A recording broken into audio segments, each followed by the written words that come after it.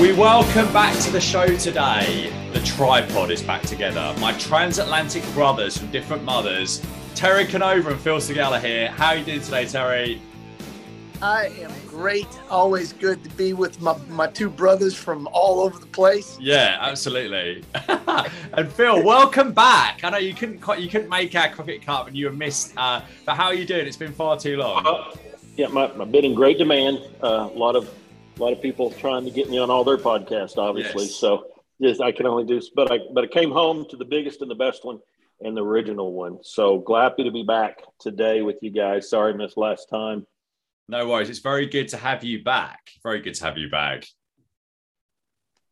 Thank you. Basically, we were talking off air. So, Phil, you asked me a question just before we got on air. So, why don't you repeat it? We were scheduled to start this at a certain time today, and yeah. Terry was ready early, and he said I could hop on. I said I could hop on.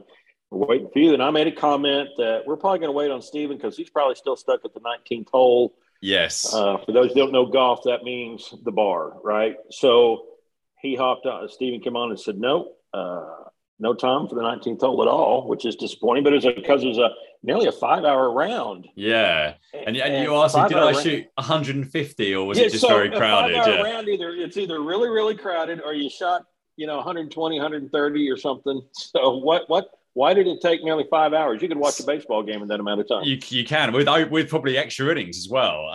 So do you have, I'm sure you do, but it might be called a slightly different thing. So we have a thing called societies here. So like a golf, there might be 30 people in a golf thing and they'll take up every tee time for 2 hours or something. And it's always particularly slow behind that. Do you have that like a golf group or something along those lines? Are you about to show me something here in terms of No,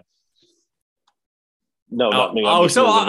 I thought you were about to show me your like golf society membership card or something. Sorry, Phil. Yeah, so built up the suspense there. But yeah, so basically today, it's unusual for them to have it on a Saturday, but they had a huge group of very noisy, quite useless individuals playing. We were stuck behind this big society, unfortunately. So, and also I was in a 4-ball, which is always a bit painful as well. So I played all right, but I had 110, unfortunately, Phil, which ruined my stroke play. I got 36 points, so Stableford, so not the end of the world. So 110. So you are keeping keeping scores. So 97 was stroke play, not the best. Right. Well, have you been able to play much? I know that because of the pandemic and stuff, there are times we didn't get to play just a whole lot. So yeah, so this time last year, things are just opened back up again after about 12 weeks of no golf. But actually, this year now, we've changed the jobs and stuff. I try and get out after work, and it stays quite late here. It stays light quite late here now, so you can still play golf at the moment. It's 8:20, so it's actually quite good in terms of that. So yeah, I probably played 6 or 7 times this year so far, which is quite good. How about yourself? Not much this year, just because everything got going on. If I'd had any time, I would have recorded podcast with you a couple of weeks ago. Yeah, so. Absolutely. Sorry, Terry, I know you're not a golfer, so this is probably very boring. Are you still awake there at the moment? I'm awake, but if I were watching golf, I would already be asleep. All right, let's get off golf and let's get on to what we've all come here for today. And that's the Universal Wrestling Federation. So this is the longest missing piece of the Mid-South UWF puzzle we've had so far. A gap from mid-May 1986 to the end of June 86. And it's really such a shame. I think I've got one of these episodes on DVD downstairs that I'm missing, actually having searched around, but we're not going to recover that today. But that said, we've got a good run in store now, as I believe we're pretty much at an episode a week until around the end of 86. So we're right the way through the rest of 1986. And really the last few months of this being run and operated by Bill Watts before the Crockett buyout in April 87. So we'll start with the episode that aired on June the 28th, 1986. And pleasingly, the video on YouTube was nearly 55 minutes long. And you know what that means? That means original adverts, which are my new favourite thing. Yes. So, yes, this tape started with Dark Journey in the ring and a sign saying 2 weeks ago on UWF, Journey said she was sick of Michael Hayes' lies. We then got Ted DiBiase telling Michael that the PS stands for prissy and then something that rhymes with that. So it appears Mr. Hayes was not too popular with his contemporaries at this time. Now, before the show itself, I wanted to ask both of you, because I haven't asked this and I can't recall we've ever talked about this on air. What did you think of the name change? Phil, you go first. Mid-South Wrestling, all of a sudden, Universal Wrestling Federation. It's obviously quite close to World Wrestling Federation, but not exactly. What did you think? What did you think of this at the time? What did you think about this in hindsight? I think you're on mute, actually, Phil. I think you're on mute. Just let him get. We've got all fun and games so far, don't we? There we go. Right. Okay, so I turned on the cough button there and didn't turn it back off. So at the time, I was actually very excited to see the changes, and there's a couple of reasons, and I made some notes earlier. And again, at the time, WWF wasn't as a huge name as it would be just a couple of years after this point, after WrestleMania really started. You had multiple then WrestleManias. The first one here in our area wasn't that big a deal. It was just the start of something. But as it got bigger and bigger, but at the time, and they changed the format here. Obviously, the matches are not in a wrestling studio. Yep. They're in an arena with your announcers. So, two thoughts that came to mind over that.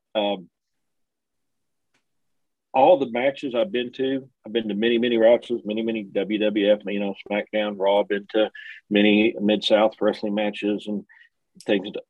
Never got to see a wrestling match in a television studio. It occurred to me I'd never been to a television studio recording. So that just came to mind. Just realized it's where I see most of my wrestling was watching on television in a television studio. But this format that changed, it became very much like WCCW was at the time. This was what WCCW had always done in Fritz's Von Erich territory down there in Dallas and some of the surrounding areas.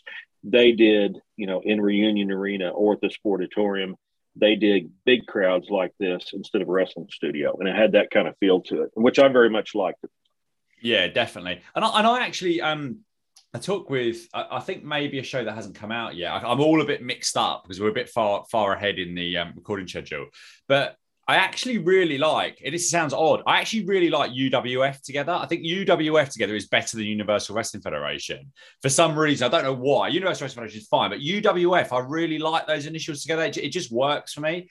Terry, what are your sort of thoughts on this? What were your thoughts at the time? And maybe with some degree of hindsight here in terms of this name change.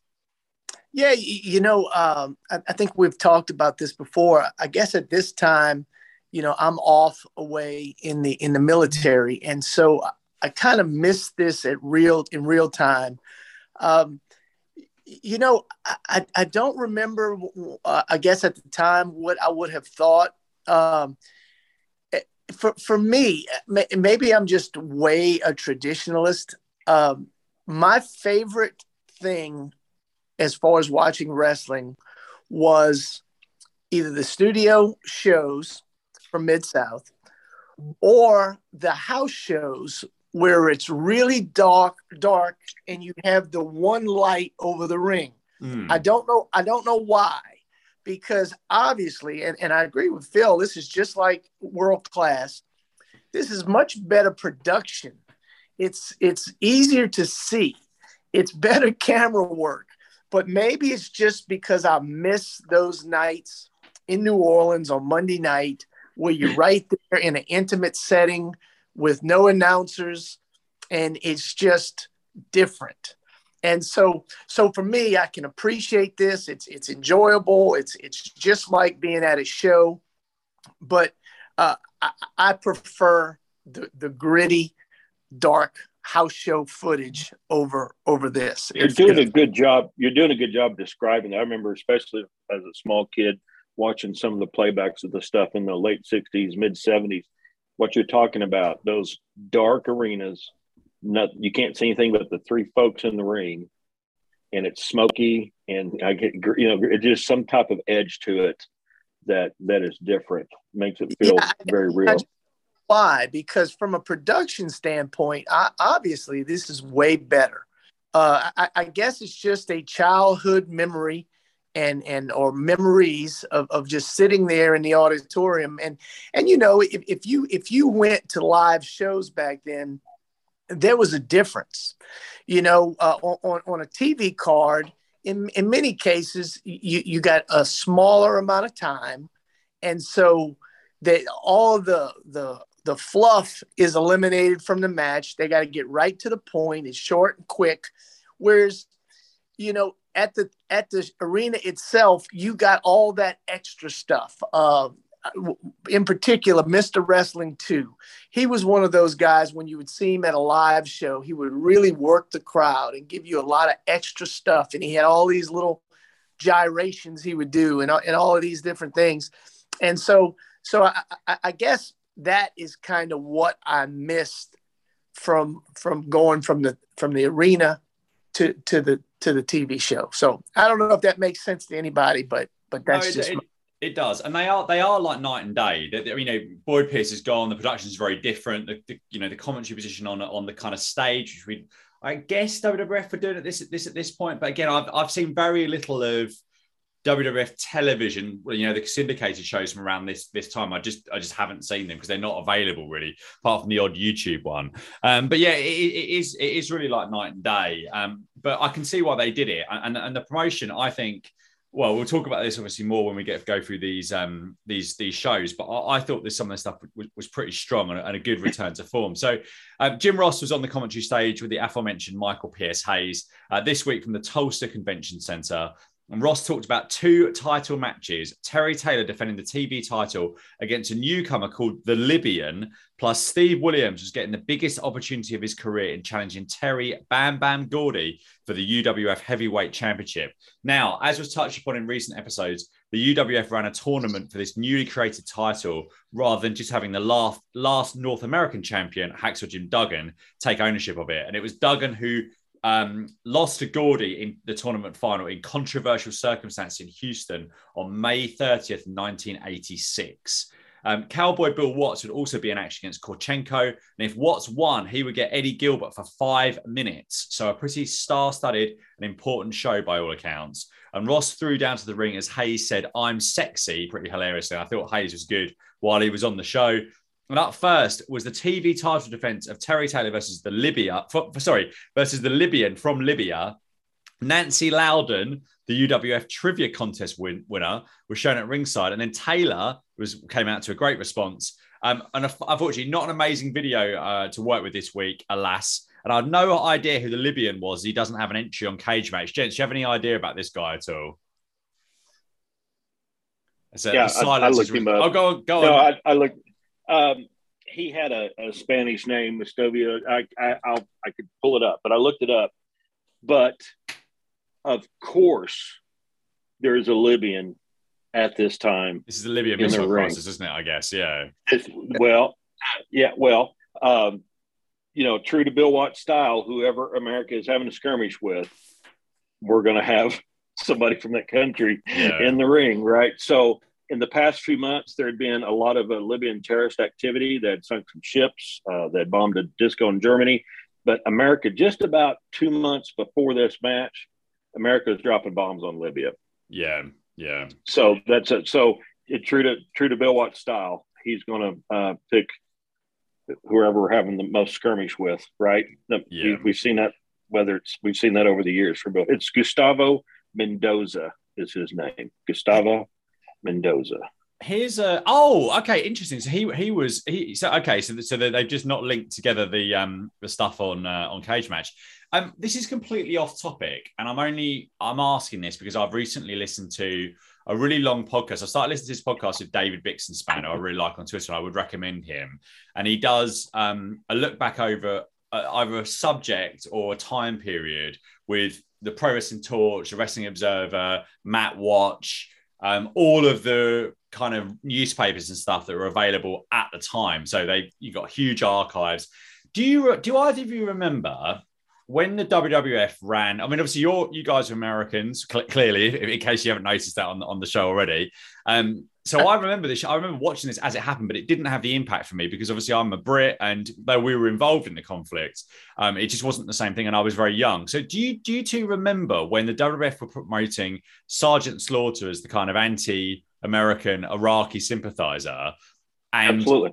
What did you fit? Because so the podcast I listened to is how the various journalists and publications felt that was how far over the line that was. Now, you guys, living it and breathing it, What was that like for you? Was that a massive turn off, or was it this is just wrestling have done this sort of thing? Where did you sort of stand there? Phil, you jump in first.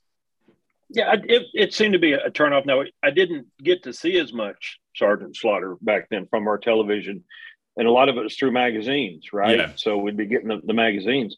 What was incredible to me was not long after that when he turned back to being a face, because he had been a heel. So yeah, he was a traitor to the country. Terry, what are your memories of that? Was it a kind of turn off heat, go away heat, or was it an angle you could kind of put some of the real life situation aside and kind of get into, I suppose?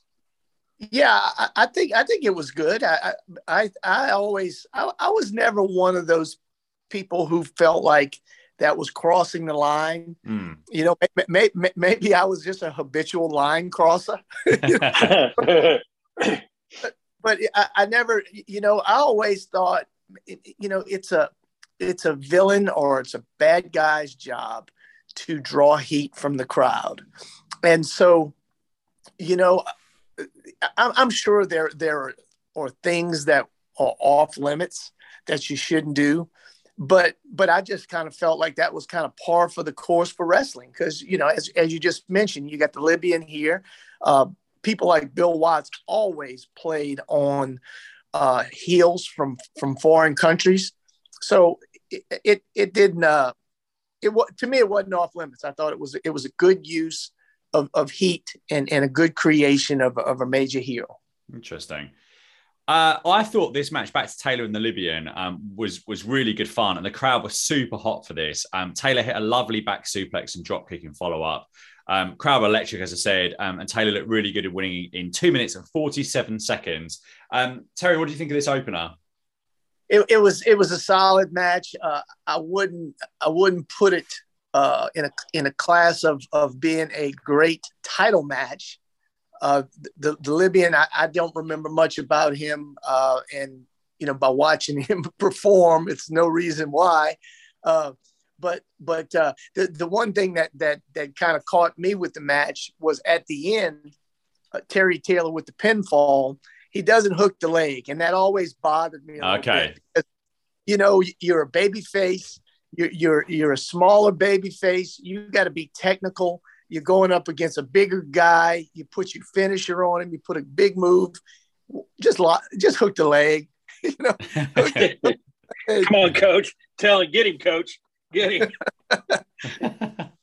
What did you think? What did you think of this one, Phil? Yeah, they come out with a title match right at the beginning, where it's not a big title match, like you said, but Terry's got to defend his title every week, or television champion's got to defend the title. So let's come out swinging with the title match right off the bat. Oh, sorry, I just lost you there a second. Are you still there? Jet? I think you are. Yeah, sorry, something just went in my ear. So, anything else to add on this one before we go on to the next? Well, go on to something very important, which is our first advert break. So, advert break 1. We had a man shouting about stopping smoking. Just stop smoking. We got a siren, more shouting, and details of a tablet that would stop you smoking and you would not gain weight. Then a lady came on and said, stop smoking and not gain weight. That's like having your cake and eating it. We got a few testimonials from happy customers of and this product was called Cigarest. You are guaranteed to stop smoking in 5 days. 5 days? Or 100% money back guarantee from the good people at Cigarest. Unfortunately, this is the thing that we didn't get here. So occasionally on these advert breaks, you get one advert for the whole break. So I was really hoping for some other adverts, but this was just this took up the whole thing basically. But yeah, anything to add on Cigarest? And are either of you, or were either of you, smokers? If that isn't too personal a question, why don't you go first, Phil? I never smoked. I do remember this commercial. This was a national commercial. It ran on other channels. It ran on other shows. Whoever videotaped this program and put it on YouTube obviously was from New Jersey, and there's some local New Jersey car dealership commercial. But this was a national commercial, and I remember Cigarettes. Probably didn't work, or people will still be using it today. Absolutely, Terry. What are your memories of Cigarettes? Well, it just goes to show you how fate could sometimes step into our lives. My mom is 78 years old and still smokes. Unfortunately, I was in the Army at this time. If I would have been home and she would have, I'd have had wrestling on, she just saw this dang commercial. So she might not be smoking today, but unfortunately she missed it. And, so she's still at it. So well, she's very decent innings there. So obviously it's not doing her hopefully too much harm, but yeah, there we go. Back to Ross, who said we'd be getting to our UWF title match shortly, but moments ago they got some comments from both men. Williams first backstage, this was the big one and the one he had been training for. The UWF belt was what he was after, and Gordy was going to find out how tough he was. Gordy said this was the highest paid title belt in the world, and all the major guys wanted a shot at it. He said Dr. Death wasn't tough enough to take it, and after he gets through with him, he's going to be history. I thought these were great. Terry, what do you think of these pre-match interviews here?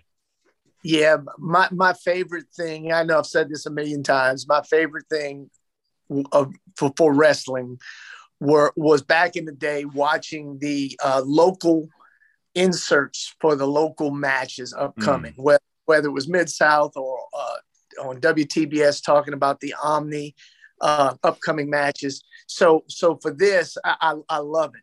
There's nothing better than watching these pre-match interviews, the guys talking about what they're going to do before they get in the ring. I loved it.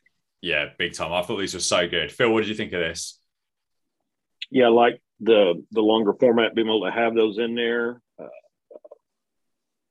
And this is it's setting up for my kind of match. We'll go into that. Yeah, absolutely.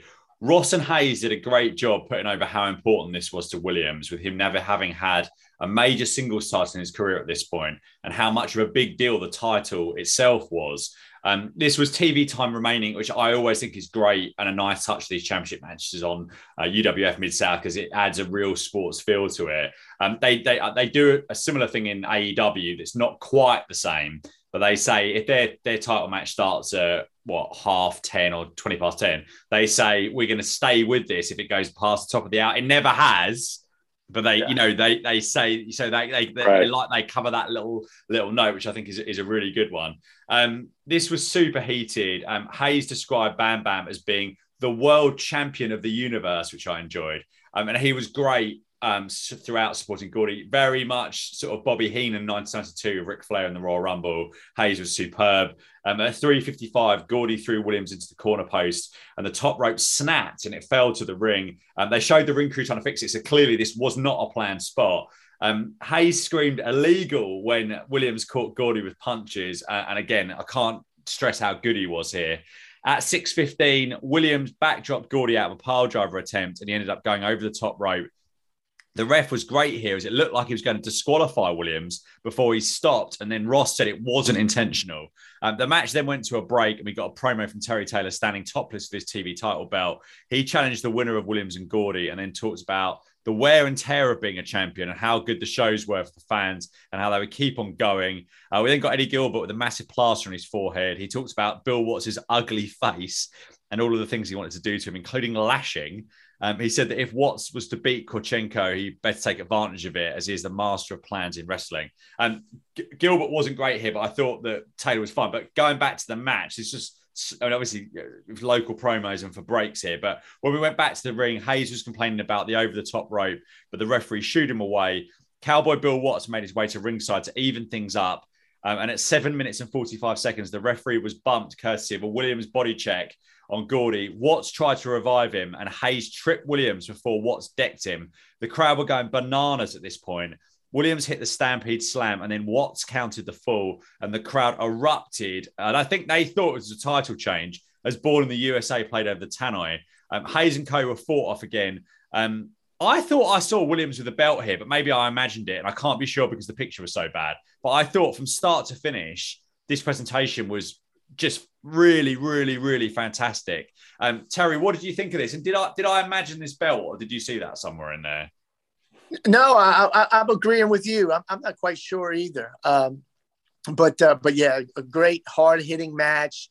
It's one of those matches again that we refer to where the finish is a little bit unclear. because you got a ref bump and you got the wrong person making the 3 count. But if you're in the arena at the time, or if you're watching it on TV at the time, you jumping up and down because your guy got the 3 count. And so good fun match. Exactly. Completely agree. Phil, over to you. Yeah. Overall, really good match. I like the battles of the big guys. I really enjoyed this one. And of course, they had a well thought out ending where, Dr. Death could get the pin, but still not get the belt. So, during the first watching of these two, and it's preparing for this, I noticed how many times that Jim Ross and even Michael Hayes mentioned my favorite, the Oklahoma Sooners, right? Yeah. So I don't know if you something that they're doing here is I think they're bridging the connection between the old guard, Bill Watts, the older wrestling fans and the newer wrestling fans, connecting these two together. As being both playing for the Oklahoma Sooners. Now, you might have noticed, I got to point this out, that P.S. Michael Hayes called him Williams a cheater, and that's what they probably did in the Orange Bowl. He mentioned the Orange Bowl just briefly. Okay, earlier that year was the last college football game of the year. At that time, it was played on January 1, and the Oklahoma Sooners in January 1, 1986, won the Orange Bowl. Okay, so there had been any football games played since then. So we're here in Oklahoma.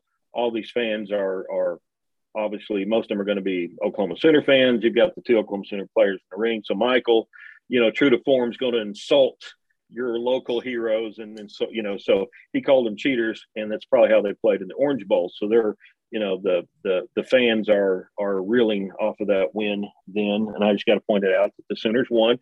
The most valuable player of the 1986 Orange Bowl was the kicker Tim Lasher, who I still attend church with to this day.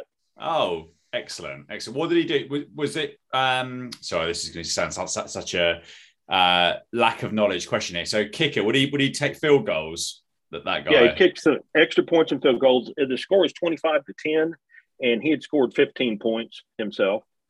So here's a question for you both. I remember Pat McAfee, I was reading about him. So he was a punter for the Patriots rather than maybe kickoff? For the Colts. Colts. Do the people that do that job ever do the field goals as well? Is it always someone different? No, they're specialized. The punter punts, and that's it, pretty much nowadays, right, Terry? Is that correct? Yeah. It's pretty much specialized. Ironically, back when I was growing up, the New Orleans Saints drafted a kicker by the name of Russell Ertzlaven, and he ended up being one of the biggest busts ever. Oh no! But he actually did both, and it was a horrible experiment, and just he is still frowned upon by Saints fans, decades later. But played for the University of Texas, right? One of the best field goal kickers ever in college. Yes, tremendous coming out of college. But yeah, typically punters and kickers are specialized. I may be about to say something slightly blasphemous in the world of American football now. Is that I'm going to ask a question, then I'm going to follow up with my thoughts. How much would a punter in the NFL get, do you think, paid? A starting punter? Well, the minimum is what, $200,000 a year or something like that. We could look. It's easily to look up. Yeah. I mean, I feel like that's not a hard job. Is that unfair? Just punting field goals. Obviously, that's incredibly difficult. But I would have thought loads of people that play rugby could do that punting job. I find that quite. I didn't know that. I didn't know there wasn't a crossover until I read about McAfee after WrestleMania. So I never knew that. I just always assumed it like that. Adam, the one that always sticks in my mind is Adam Vinatieri. I get what Vinatieri. Yeah, was he Patriots? I suppose. Yeah, yes, but yes, you're being a little bit blasphemous because. Yeah, sorry, I can only apologise to everyone listening in the States. I don't know what I'm talking about. Hey, but I just pulled this up. So the highest paid punter in the NFL right now, Johnny Hekker, $3.7 million a year. I should have. Joe, what I used to play. I had a season and a half playing in goal. When I was about 13, I could kick a football, a soccer ball, decent amount out of my hands. I should have gone to the NFL to be the first British punter, shouldn't I? Basically, so yeah. To piggyback on what Terry just said, it's showing here that the league minimum for anybody is $500,000 a year. But Terry here in 2018 says the Saints, Thomas Morstead. You remember Thomas? He got paid $3.9 million, so $4 million. And there'll be some games where Stephen the punter never has to take the field. Oh yeah. He might have 2 plays a game, 3 plays a game, or he might not get on the field. I mean, the field goal is incredibly difficult, and it's similar in rugby. The position who does something else, they play in the game, so they're not just a kicker. But that's an incredibly skillful position as well. But yeah, I don't know. My mind's a little bit blown by that, I think. Well, and I do think that is fair. I think the field goal kicker, in many cases, is a lot more valuable than the punter might be. But yeah, ironically, I was following our punter on Twitter these last couple of days during the draft, and every time we would draft a good player in the last couple of days, he would comment something along the lines of, "I may not have to punt at all next season because of the players we drafted." Yeah. Wow. I always think, Joe, I'm gonna go a little bit further with this. This is going to be even more. I'm in a blasphemous mood this evening recording this. I feel like I would have been quite good at baseball because I was decent at cricket growing up, and I feel like cricket's a lot harder than baseball. So here's some more blasphemy about US sports. American football, I wouldn't have been any good. What's the other one? Basketball, no, not a chance. Baseball, I think I might have been all right at that. And also, I never used to use a massive mitt to catch anything. I just had to catch it, similar hardness of ball. But anyway, perhaps I should. You two now should really slag off soccer for about 10 minutes after I've really gone to town on US sports. I did try a batting cage in Vegas, and I was all right actually. But yeah. Perhaps I'll be disproven if I ever tried it properly. Well, I can't speak on cricket, so I don't know anything about it. But it's funny you mentioned you guys football, or soccer as we call it. I was watching our girls' soccer team play a couple nights ago. One of my basketball players plays on the team. Oh yeah, and I made the comment. I said, "This is like watching 7th grade girls basketball." Because everybody keeps shooting, but no one can make a shot. Right. They can't even get near the rim, right? Right. Yeah, I mean, by the way, gentlemen, I can't remember where this is coming out, but Fulham are back in the Premier League next season, so you have to keep your eyes out for that. For one season, if you've got absolutely nothing to do on a Saturday morning, we might just pop up on NBC next season, so that'd be something for you to look forward to. Yeah. Right, back into. Sorry, Phil, did I ask you your thoughts on this match? I can't remember if we just did. Yeah, we've done that. Yeah, great, cool. Man. Right, we covered it. We covered right. It. Yeah. Advert time for us all to calm down now, and we've got Chris Koch, Hyundai. Now, Chris's name was Koch, so I read that in a different way, and I suspect this guy has changed his name. Now, there used to be a program on British television called Keeping Up Appearances, where the lead character called herself Hyacinth Bouquet, but her surname was actually Bucket, and I suspect this Chris Koch Hyundai, I believe his name probably rhymed with shock rather than Koch. Chris said that smart people are buying Hyundai. And then shockingly, as you said, Phil, already, I realised this tape was from the UWF in New Jersey, of all places. And I think that was one of the reasons we got the local promos that we did across this and the episode that you guys are very kindly doing for me next week as well.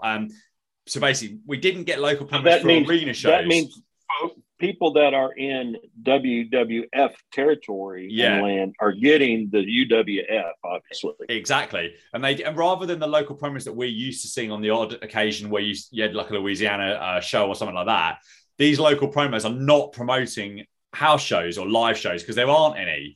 So they're just there to kind of build back into the show. So it's slightly different. Any thoughts on these adverts, either of you, before we move on? Oh, I've got a comment now. Go on. That last name's not uncommon. There's an oil company industry out here by that name. That's not uncommon.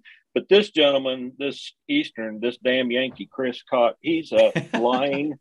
He is a lying car salesman because he said that people were, quote, flabbergasted by the quality of the Hyundai. That's got to be a lie. There's no way that's not a lie. I've never had a Hyundai, so I can't judge on that. Terry, adjudicate for us. I am the proud owner of a Hyundai Santa Fe Sport, and I absolutely love it. Good. So yes, I have owned. I knew that Terry was. I have owned several, and so yeah, it's good stuff. Say it again, because clearly we're not pronouncing it.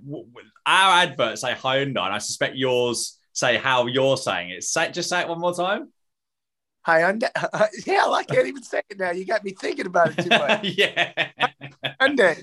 As we talked about this, why are there words in England and America, the same words that are pronounced completely differently, and some are spelt differently as well? It's a Japanese word. Yeah, well, that's true. Someone at mid-moment to me and explain the English language, please. Back to Jim Ross. Was this the same commercial break that had the vinyl repair and the survival knife? Was this the same? I think that's later, break? I think. Okay. I believe, yes. Yeah. I've got the next page. I've got that, yeah. I'm already looking forward to it. Back to Jim Ross, who confirmed that both Williams and Gordy were disqualified. I can't think of anything Williams did that warranted this, so a harsh call, I would say. Ross said that the referee was also carried out and they keep us updated. He then slagged off Michael Hayes and said he'd recently spoke to Hacksaw Jim Duggan on some recent events in his career. So Ross talked about the UWF title tournament and Duggan's unfortunate encounter with a one-man gang which had busted Duggan open. They also looked back over Duggan and Gordy's confrontation on UWF television, where Duggan, in a lovely white pair of trousers, fought with Gordy and Hayes, with Ted DiBiase coming to his aid. Duggan said the doctors have told him not to go near the ring, but he wanted to go and tell Gordy that he didn't deserve the belt and that he hadn't beaten 100% well Hacksaw. They also showed Hacksaw going after Kamala with his 2x4 and chased away the one-man gang. Hacksaw talked about how badly he had been hurt, 2 weeks in bed with scalding hot rags trying to get the swelling down his face down.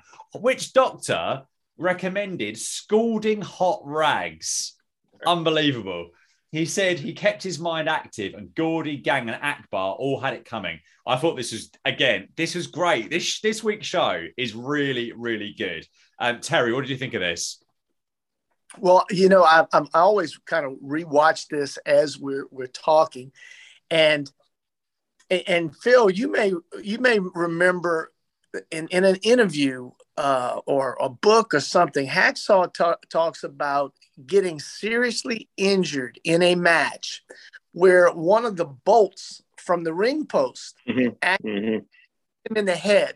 And if you watch this particular highlight they show from Houston, Texas, it has some serious bolt sticking out in here. So I don't know if this was the injury that he's mentioned before in books. So there may be some legit stuff talking here about him getting seriously injured in this match. Now I don't know about the hot rags and all of that, but yeah, there was an incident where a bolt from a ring post seriously injured Hacksaw at some point. So could be it. Yeah, this may be it.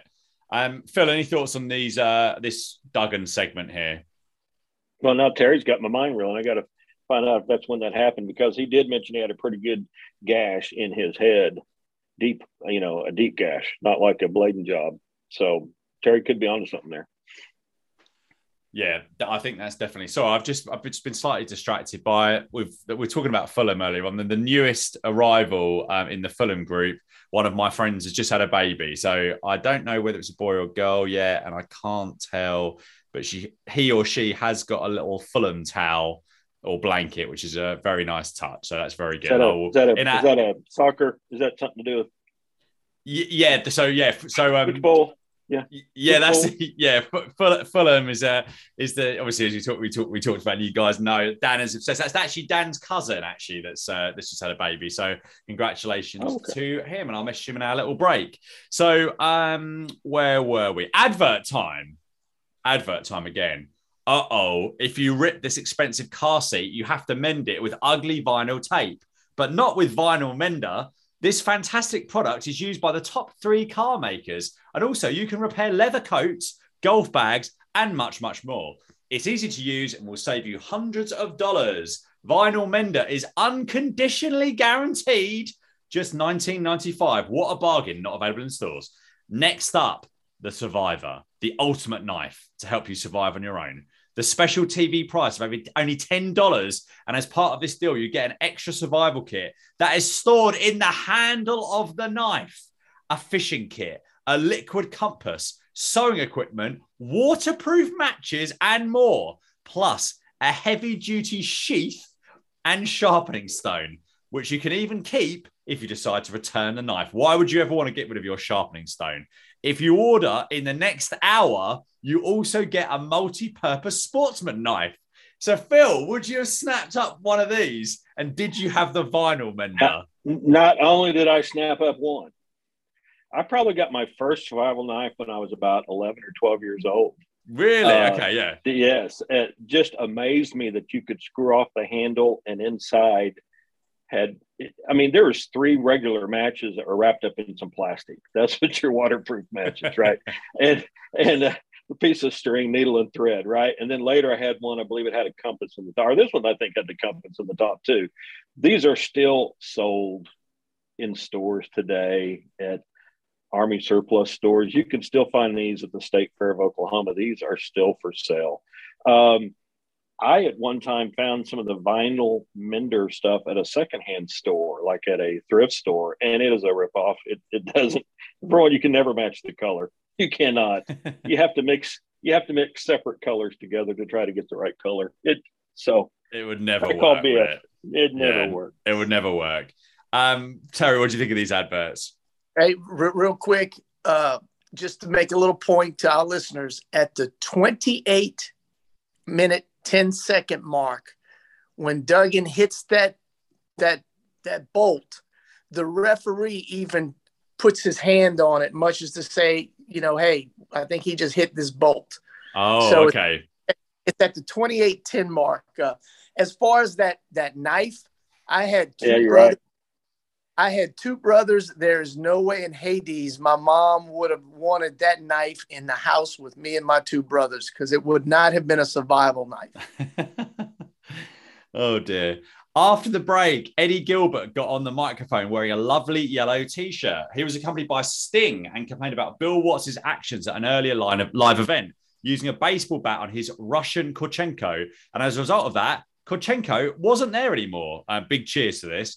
Eddie calls the people sick. Watts also hurt Blade Runner Rock, and he's out as well now. But now Bill Watts is going to have to wrestle Sting. So the Ultimate Warrior was gone to world class by the end of June 86, with his final UWF appearance occurring on June 14th at the Superdome in a losing effort along with Blade Runner Flash. So he was Blade Runner Rock. So I've got a poster in my... it's my wife's office, really, actually, but I've got one little wall dedicated to me, which is Blade Runner Rocks. That is Warrior, isn't it, rather than Sting? So I don't know when that must have been before this time. Anyway, I digress. And he lost a match with Sting to the Freebirds team of Buddy Roberts and Terry Gordy. Watts was out to Born in the USA to a big ovation. The stick being, if Watts won, he got 5 minutes of Eddie Gilbert. And if Sting won, he'd be able to give Watts 5 lashes. Watts got on the microphone and said, when that fat Russian looked in the eyes of a real warrior, it was the beginning of the end of Hot Stuff International, and basically added that he was going to take out Gilbert. Watts smashed a tied up in the rope Sting with 2 moves very akin to the Stinger Splash, which can't have been a walk in the park to be on the receiving end of. Watts then got the pin with the Stampede in 1 minute and 36 seconds, and Sting was completely squashed here. And as the pin was happening, Gilbert came off the top rope to try and strike Watts, but he didn't get there quite in time. This was actually quite a nice spot. Watts then got his hands on Gilbert, ripped his shirt off, busted him open, and then whipped him with his belt. The Freebirds then came out and made the save, and Sting beat down on the Cowboy. Gordy used a spike on Watts from the top rope. And the only thing I didn't really understand here was why none of the babyface wrestlers immediately were out to save Watts. Nonetheless, this was good and a heavy-duty angle, switching the Watts feud from Gilbert's largely departed crew and onto the Freebirds. Finally, after an age, the babyface locker room finally did empty, and a great brawl ensued while Ross lost his mind brilliantly on commentary. Terry, what do you think of this match and follow-up angle here? Good stuff. I want to say, and Phil may remember this. I want to say Bill Watts tells a story about this Kurchenko. I think there was some legitimate heat somehow, and I think Watts put the boots to him one night in an arena show or something, and Kurchenko packed his bags and left. And so I think that's why he ends up having to fight Sting here. I see. Interesting. Sorry, Terry, do you have anything more to add on the overall thing here in terms of the match and stuff, or is there anything on this one, or before we move over to Phil? Oh, have I lost you just there? good hard stuff, and the Cowboy making his own. Sorry, Terry, there was a little bit of a time lag between us there. I think you were still talking and I couldn't hear you. So then I asked you a question and it was frozen. So I think you repeat what you've just said, if that's okay, because I'm not sure if that's going to come out. No. So there's a story out there by Bill Watts that there was some heat, real life heat between him and Kurchenko for some reason. And Bill Watts, I guess, beat him up in real life. Right, okay. He gave up wrestling. And so I think that's why this match was changed to be a match with Sting instead. Right, I see. Okay. I see. Phil, over to you. Yeah, well, the first one was going back watching the replay. You were kind of surprised about how quickly they had watched this squash Sting here. But then you realize later it's to make time for all the extra things that are going to happen afterwards to set up the heat and the feud here. Gilbert was split open pretty good too. I don't know if you noticed that. He was bleeding a lot there at the end. And you mentioned wrestlers not coming in first. I believe it was Dusek come in to try to save him, and he got tossed out. But you couldn't have him rush in too soon, or you couldn't do the internal damage to the throat of Bill Watts, right? You got to give it time to have that Oriental. You are right. Yeah, you are right. Right. Finally. Next up, we had advert time again, and we got something for Ford, and then it was Evil, Horrible, Monster, and Other Nasty Characters Week on the 65 Gold Mine movie. And they ran through a list of B-movie type stuff that was going to be airing during the following week, including Night of the Living Dead. Back to Ross, and Jim Ross was with Frank Dusek, a person I don't believe we'd ever seen before. He gave an update on Bill Watts that sounded like he was half dead, barely breathing and bleeding from the throat. Crikey. Who was Frank Dusek, and what are your memories of this guy? Because he's on commentary a little bit, and actually quite like him. He was a manager in the Mid-South when I first started watching, maybe 80s, 81. And then kind of went away. It was kind of in and out, but wasn't there for a long period of time. But he was a manager at some point in the Mid-South, and but don't remember a whole lot about him, and don't remember a whole lot of angles that I saw with him. No, how about you, Phil? One time, I think they called him Captain Frank Dusek. I think he did more as a commentator than a wrestler, but he definitely did some stuff with WCCW. I do remember that. Okay. Yeah, he did some stuff with them, and I was trying to pull something up on him, see if I could find anything, and it just pulled up. It said at one time he defeated Barry Windham to win the NWA Southern Heavyweight Championship. And yes, was commentator for UWF, but I remember mainly from the WCCW, Captain Frank Dusek. Gustavo Mendoza was up next against Koko B, where Ross said that Gustavo has been the subject of a lot of discussion as during the open to the show, they had a clip of Koko B basically killing him with a drop kick, and he's wanted a rematch ever since. Ross said that this event was being broadcast throughout the state of Oklahoma, live on radio. So, Phil, do you have any memory of this at all? I do not, other than, as we mentioned last time I did a podcast with you, I remember they would give away, you'd call in and be the right caller to get free tickets to a wrestling match or something. I don't ever remember the matches being broadcast, but of course, if this was in Tulsa, I would have had to been in the right place at the right time. I was probably down in Oklahoma City at this time. Yeah. So don't remember matches being broadcast, but I do remember the television commercials and them giving away the tickets. Okay. Koko was wearing a lovely gold jacket and he took his sweet time getting to the ring. Frank talks about the strange moves you get south of the border in wrestling. Koko tried to end Gustavo with a clothesline this time. End him. And then followed it up later with his middle rope drop kick that was pretty stiff, albeit not quite as murderous. I really like the way they built up what happened before in terms of getting this match back together again. Terry, what do you think about this short Coco and Gustavo? I haven't written the time down, but let's say it's 2 minutes. I don't know what it was. Yeah, a good match. Coco's always fun. Remind me again, the Libyan, was he related to this guy? Didn't you guys say the name was pretty similar? Well, I think that Phil may have said that it was this guy, perhaps, maybe doing double duty. But yeah. Okay, gotcha. Yeah, because he looks similar and the name sure sounds the same. Yeah. Maybe I'm getting my guys mixed up, but I know why they had a Libyan for sure. And I might have just was looking up different folks, and I might have got them too confused. Actually, it may well be that he was doing two gimmicks for a short amount of time, and perhaps the immediate want to have the Libyan on TV was gone, because I guess now actually the feud has changed to the Freebirds, isn't it? So with Eddie sort of hanging around at the same time. And Phil, what did you think about this Coco and Gustavo match?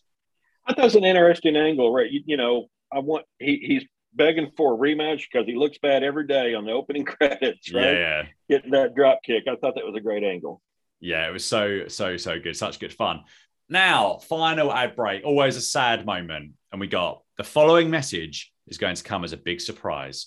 We got a picture of a ring layered with 30 genuine diamels and is genuine 14 karat gold. And now it's available through this special TV offer for $12.95. I'd never heard of the word diamel before this. With this, you got a triple tiered dinner ring. And if you ordered within 24 hours, you got a Scandinavian snowball ring, which was a ghastly contraption with two white things sticking out sticking out the top like a pair of alien eyeballs. Phil, did you ever buy anyone some genuine diamels? I think I missed it. I don't think I got to get in on that. Yeah. Terry, what about you?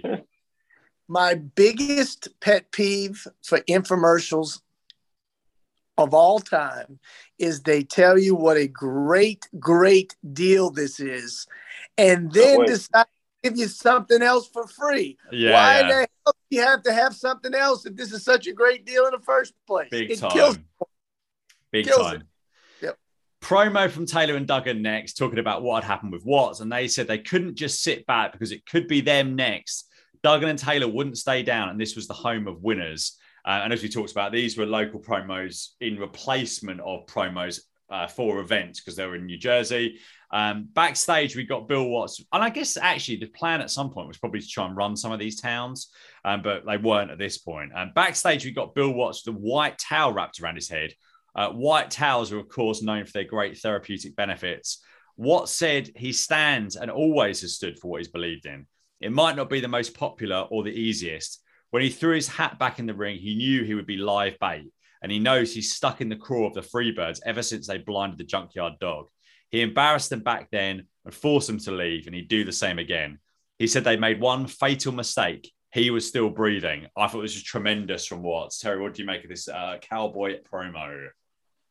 He was always the best at getting these angles over. Yeah. He's just tremendous. Just tremendous at doing it. And I know I'm obsessing over this dang gash in Duggan's head, but this interview, his head is shaved on the side. Yeah. He's shaved on the side. So that means legit stitches, I guess, probably. Yeah. Phil, what did you make of this Cowboy Bill Watts promo? You made a good point about the towel. I wonder if it was a hot scalding towel. I wonder if he only a scalding he's treating towel. These guys, Dr. Skandar Ekbar, is that your doctor? I don't know. But he makes the point that you didn't finish the job. I'm still alive. So setting it up for more to come. Absolutely. In the ring, we cut back to the Missing Link, who is now a babyface versus Jack Victor as the credits started to roll. Ross wondered where Lady Maxine was. The Missing Link was accompanied by Dark Journey, and he beat Victor in short order, and that was it. I thought this was an absolutely superb episode of UWF and the best for some time. Just great stuff from start to finish, newsworthy, star-studded. people were over, crowd was into it, just great. So Phil, what are your final thoughts on this week of television, this June the 28th, 1986 week? I agree. Now, Terry, makes a point. I know what you're feeling, though, Terry. It's not the gritty, dark, where all you can see is the ring. Doesn't have that feel that we had when we was kids. But if you're going to have a big production, I really like the atmosphere and, just the overall atmosphere of this being at the Tulsa Convention Center. Terry, with the big crowd. Yeah, I agree. I kind of feel like towards the back end of the Irish McNeil Boys Club, especially when they didn't have such over people, and I think that came into it. Rock and Roll Express, Midnight Express, that sort of the Magnums, all those feuds. But they did go through, and again, this is territorial wrestling. You're going to get periods or cycles where they didn't have the stars that were over, and they would introduce people or cycle people out. But I did think this is a step up at this stage. So Terry, what are your final thoughts on this June 28th episode? Yeah, really good show. I agree, guys. One of the things that did kind of stick out to me, if you remember back in '84, the Mid-South, they really went with some of the smaller guys the thing they used was getting more women, getting more girls at the shows. If you look back here now in '86, they've gone back to the big guys. I mean, this show is just loaded with big dudes. There's no Rock and Roll Express. There's no Midnight Express. There's no Fantastics. It's just big brawlers. And so, a little bit of a switch back to kind of before '84. Yeah, definitely. There is, you're absolutely right. The body shape and type of this promotion is, and we are really in big guy land in terms of WWF again at this point, and even Crockett, people like the Road Warriors, etc. So as we saw on the recent Crockett Cup. Right, that is it for this week. That is it for Terry and Phil. But in good news, as I said earlier on, they're back next week. And until then, we shall speak to you all again very, very soon. Yeah, this is Eric Watts, and for all you phenomenal wrestling fans and fans of this podcast, please do me a favor. If you're looking at more information about Mid-South Sports, Power Pro Wrestling, Universal Wrestling, go to universalwrestling.com and check out that website. It's a must-see.